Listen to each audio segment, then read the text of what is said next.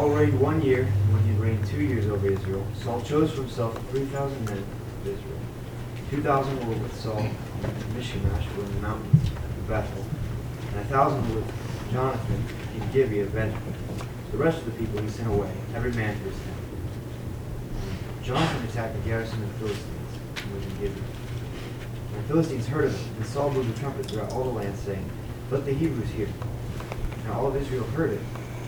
And Saul said that Saul had attacked the garrison of the Philistines, and Israel had also become an abomination to the Philistines. The people were called together to Saul at Gilgal. Then the Philistines gathered together to fight with Israel 30,000 chariots and 6,000 horsemen. The people at San, which is on the seashore, a multitude. And they came up and camped in Michmash to the east of Beth-Aven. Now when the men of Israel saw that they were in danger, they were distressed, and the people hid in the caves and thickets and rocks and holes and pits. And some of the Hebrews crossed over the Jordan to the land of Gad and Gilead. As for Saul, he was still in Gilgal, and all the people followed him trembling. Then he waited 7 days according to the time set by Samuel. Samuel did not come to Gilgal, and the people were scattered from him. So Saul said, "Bring a burnt offering, peace offerings here to me." And he offered the burnt offering. Now it happened as soon as he had finished presenting the burnt offering, that Samuel came, and Saul went out to meet him, and he agreed. So, we've got this difficult situation. Now, verse 1 is difficult to understand what it means. Whether it means he just reigned 2 years, whether it means God only considered him to be king for 2 years, it's a little bit hard to know. But they're very oppressed by the Philistines. They don't have much force, much strength. Saul calls all the people together to try to fight against him, but they've got all these chariots and horsemen, the Philistines do, and the Israelites are scared and they're hiding in the caves and the thickets and wherever they can. And Saul is waiting for Samuel to come to bless the sacrifice. Remember back in chapter 10 and verse 8. Samuel had already told Saul, whenever he was first anointing him to be king, that there'd be a time he'd go to Gilgal and he needed to wait 7 days for Samuel to come to sacrifice. And Samuel's not coming, and he's not coming, and he's not coming. And what's happening? People are leaving and hiding and scared. His army is melting away. They're all afraid and going AWOL. The Philistine threat is ever more imminent. And so what does Saul do?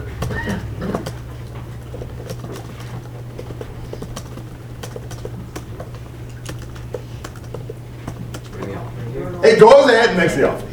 You know, he just didn't want to not offer to God before he went into battle. I mean, Samuel, it's the 7th day already, and Samuel's not there. And so he goes ahead and offers the offering. What happened as soon as Saul got done? You know, the Lord's prophets had this terrible habit of coming right at the time you don't want them to. There's a lot of examples of that. And that's exactly what happens here. Now Samuel arrives. Comments and questions? Justin. Just with verse 1 there, mine it says 42 years, and then it references Acts where it says he reigned for 2 years. Yeah, it's textually we're really hard pressed to figure out what that verse means. So I don't have a good statement about that. Well, what's Samuel going to say? Somebody want to read 11 to 14? Samuel said, "What have you done?" And Saul said, "When I saw the people were scattering from me, and that you did not come within the days appointed, and that the Philistines had mustered in Michmash, I said, now the Philistines will come down against me at Gilgal, and I have not sought the favor of the Lord. So I forced myself and offered the burnt offering." And Samuel said to Saul, "You have done foolishly. You have not kept the command of the Lord your God, with which he commanded you. For then the Lord will establish your kingdom over Israel forever. But now your kingdom shall not continue. The Lord has sought out a man after his own heart, and the Lord has commanded him to be prince over his people, because you have not kept what the Lord has commanded you." Verse 11. What did Samuel say? What have you done? Now I realize that we have a condensed version. I don't know what all went on. But all we know that went on is what's recorded. What do you think about Samuel saying this so abruptly? You know, what would we have done? Hey, Saul, how you doing? How's the wife and kids? How's the kingship going? And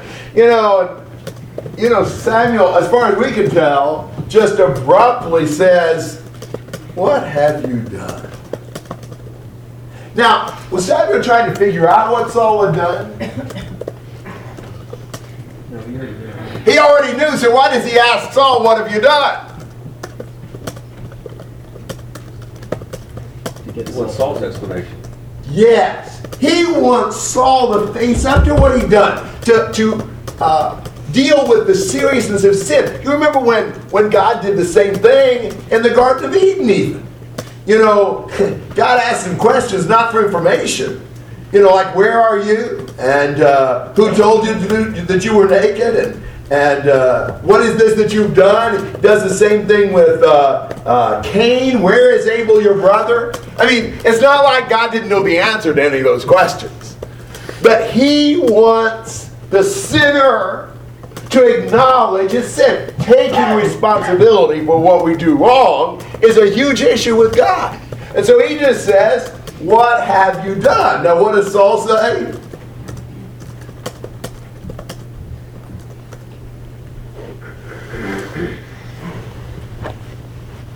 People's fault and your fault. It was your fault, it was the people's fault, and it was the Philistines' fault. Before he ever says anything about what he did, he wants to make sure we've got the blame properly distributed here. It wasn't me. It's so funny. Because I saw that the people were scattering from me, and that you did not come within the appointed day, and that the Philistines were simply, therefore I said, the Philistines will come down, and I've not asked the favor of the Lord. So I forced myself and offered the burnt offering. Wow. Wasn't that quite a statement? You know what that reminds me of? Just in everyday life. That reminds me of a kid getting his, hand caught in a cookie jar or something that way. Trying to get out of it. Every sinner can give reasons to justify his behavior. He can make it to himself look like it was the only choice he had. How could he be? He had to force himself into it because look at this and this and this. Wow. Why are we so bent on shifting the blame and not taking responsibility for what we do? And the very idea that he thought that you could obtain God's favor by doing something God told him not to do. Do you disobey God so that God will bless you in the battle? But we have those ideas. Better to do something religious, even if it's wrong, because you want God to bless you. No. You always obey God. You always listen to what he says. And so Samuel said to Saul, "Well, Saul, you're a good guy and all that. You just made a little mistake here." Isn't that what we'd say? It is amazing to me how much of the scriptures presents people of God speaking confrontationally. I mean, Samuel said to Saul, "You have acted foolishly. You have not kept the commandment of the Lord your God, which he commanded you. For now the Lord would have established your kingdom over Israel forever, but now your kingdom shall not endure." I mean, he's just right out there, boom, boom, boom. You did the wrong thing. You acted foolishly, you didn't obey, and as a result of that, the kingdom is being taken away from you. Your kingdom will not endure. The Lord has sought out for himself a man after his own heart, and he's going to be the ruler because you didn't obey. Saul is out to be replaced by a player to be named later. But he's not going to continue as king. And the king God is going to select will be what kind of a man? Man after his own heart. Absolutely. A man chosen based upon God's own criteria, not based upon their demands and their desires. So we know what quality of man it will be, even though we don't yet know the identity of that man. Comments and questions? Yeah, Josh. think it's interesting that you see God with Saul all the way through this process, empowering him to do what he needs to do, having Samuel there to encourage him what he needs to do, and continually he's reminded that God would have blessed him in this way if he had chosen to do the right thing. And we see that God hadn't doomed him to failure. God was empowering him all along the way, and he continued to fall short. Good point. Other thoughts? Nathan? As far as like the confrontational, blunt sort of talk that we keep reading, how do we learn how to, when that's an appropriate tactic, I guess? Because it seems like even among God's people, anytime someone's blunt and straightforward, even people who seem to have their life together will come to the aid of, the bitter, rebellious one and say, now I might agree with them, but they were really wrong in how they said that. I mean, how do we use this? I mean, we've talked about it a lot today. Well, there's a lot of things we could say about that. I mean, when it's all said and done, our goal is to have the very same approach to people as the Lord does, as Jesus does, as those who follow God do. So our goal is to try to copy what we see in the Bible. Now, when you start looking at the Bible, you start seeing how men were approached when they did wrong, and you start listening to some instructions. You see there is a balanced teaching. There are certainly times when Jesus didn't put out the smoldering wick, and he didn't, crush the bruised reed. And he would be tender towards some people and patient. And 2 Timothy 2 says the servant of the Lord must not strive, but be patient toward all with gentleness and meekness, trying to rescue those who are ensnared by the devil. There are statements that indicate that we need to be gentle in some situations and patient and kind, and even examples that you could see with Jesus where he maybe didn't come down as strongly as we would think he might. And then all kinds of other examples where it was really strong, where it was very direct and confrontational. Jude 22 and 23, 1 Thessalonians 5:14 are two good passages that say that not everybody's in the same situation. You don't treat everybody the same way. Some people are weak and need strengthening. Some people are discouraged and need their spirits lifted. Some people are rebellious and they need yanked out of the fire. Some people are dangerous and you need to watch yourself that you're not contaminated, etc.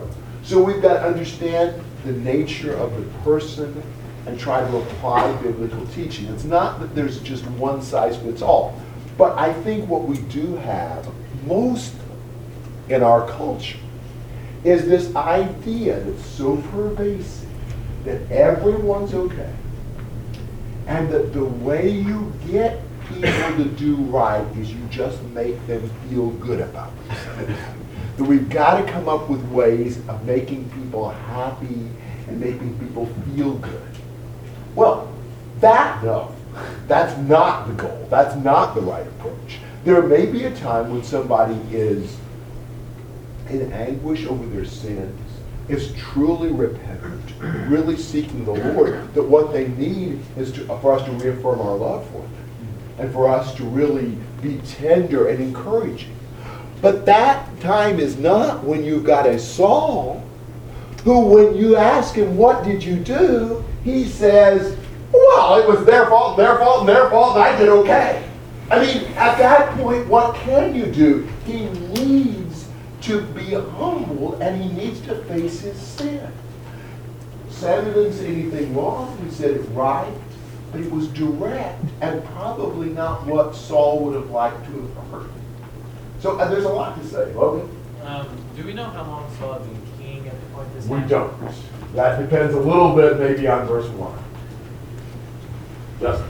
That shows the wisdom of God's showing so much importance on unity with God's family and with Christians, and showing so much importance on like fellowship and being close together with one another, because you learn each other and you know how to deal with each other. So as far as discipline and rebuke and approaching somebody, that, you know, if there is a problem, you're able to know if you need to come in harshness or if you need to come in meekness with each individual person. But, you know, I want you to think about this from the standpoint of being on the receiving end. You know, somebody's approaching you. Who is probably going to help you the most? The person who likes you so much and wants you to like them so much, they never really tell you what you need to hear? Or maybe the person who's not really very close to you at all, who really tells you some things that are really painful, and they do it kind of obnoxiously. That person who will listen to will probably help us a whole lot more than the person who just flatters us, too. I think probably one thing that helps is we need to stop gauging the right thing to do by how we expect the person to react. The way somebody reacts to something doesn't mean anything about what we do. I mean, certainly we could do the wrong thing, they react badly, but the reaction doesn't at all mean anything. Amen. You know, when do you see Jesus or Paul or whoever, Samuel, or say, oh no, they rejected this, what did I do wrong? They never think that way. If somebody rejects the gospel, who did wrong? Well, the person who presented the gospel was the person who rejected it. I mean, we just have this knee-jerk reaction. You try to teach somebody and they don't respond properly. You try to correct somebody and they don't like it. Where did I go wrong? As if it's our responsibility to make them like it and respond positively. It is not. That is not the criteria. Why don't we ever say, oh, they liked it. What did I do wrong? Maybe we ought to say that more often than the other. You know, really? I mean, it's the false prophets that all men speak well of, according to Luke chapter 6. And woe to you when they do that with you. Maybe that's when we ought to be more worried. Again, I understand there's balancing teachings. We need them all. But I do think more of us are influenced by our culture and maybe our just natural desire to be liked. And we tend not to confront. But think about it from the receiving end. If somebody tells you what you're doing wrong, and they got it right, but they weren't very nice about how they did it, what should you focus on? Well, they didn't say it very nice. What should you focus on? They told me what I needed to hear. Proverbs is chock full of listen to rebuke and correction. We need it. And when we focus on, well, they could have been nicer about it. They didn't have to say it before that person. They didn't have to say it that way. Well, maybe they didn't. Nobody's perfect in how they give correction, but if I needed it, I needed it. You know, I mean, when it's all said and done, you know, who gets mad at the doctor who you know, he told you had cancer, but he didn't break it to you quite the way you wanted him to? I mean, you needed to know, especially if he tells you how you can fix it. You know, okay, so he's not got the best bedside manner. I'd much rather have a doctor who's very competent than one who's really nice and makes me feel good all the time. Wouldn't you? Yeah, Andrew. I was just going to say, faithful are the wounds of a friend, but deceitful are the kisses of an enemy. Yeah, Proverbs 27. Amen. Alita. Something I've learned in my many years of dealing with people is the very first thing to do is ask God to help you. Amen. Say the right thing in the right way. That Amen. will be productive for Him. And that's got to be our focus. Our focus is not us, and in many ways it's not them. Our focus is the Lord. What's His will? What does He want? How can we honor Him? That's really our goal. So, I mean, and the other thing I want to say is, I said this about 3 times already. I'm going to say it maybe 3 more times. Who knows? We just need to constantly be feeding on God's Word to start shaping our thinking about what we say and when we say it and how we say it. The Bible is our guide. It's everything we know about what God wants. What everybody says and thinks and how we even feel about it doesn't matter. It's all what God says. the more we just are immersed in the Word of God, to where we're just constantly thinking and acting based upon everything that the Bible says. And we're not just reading one passage or one chapter or one book. We want it all. And we're just constantly feeding on all of it and getting as much of it into our heart as we possibly can. That is the best way to do it right.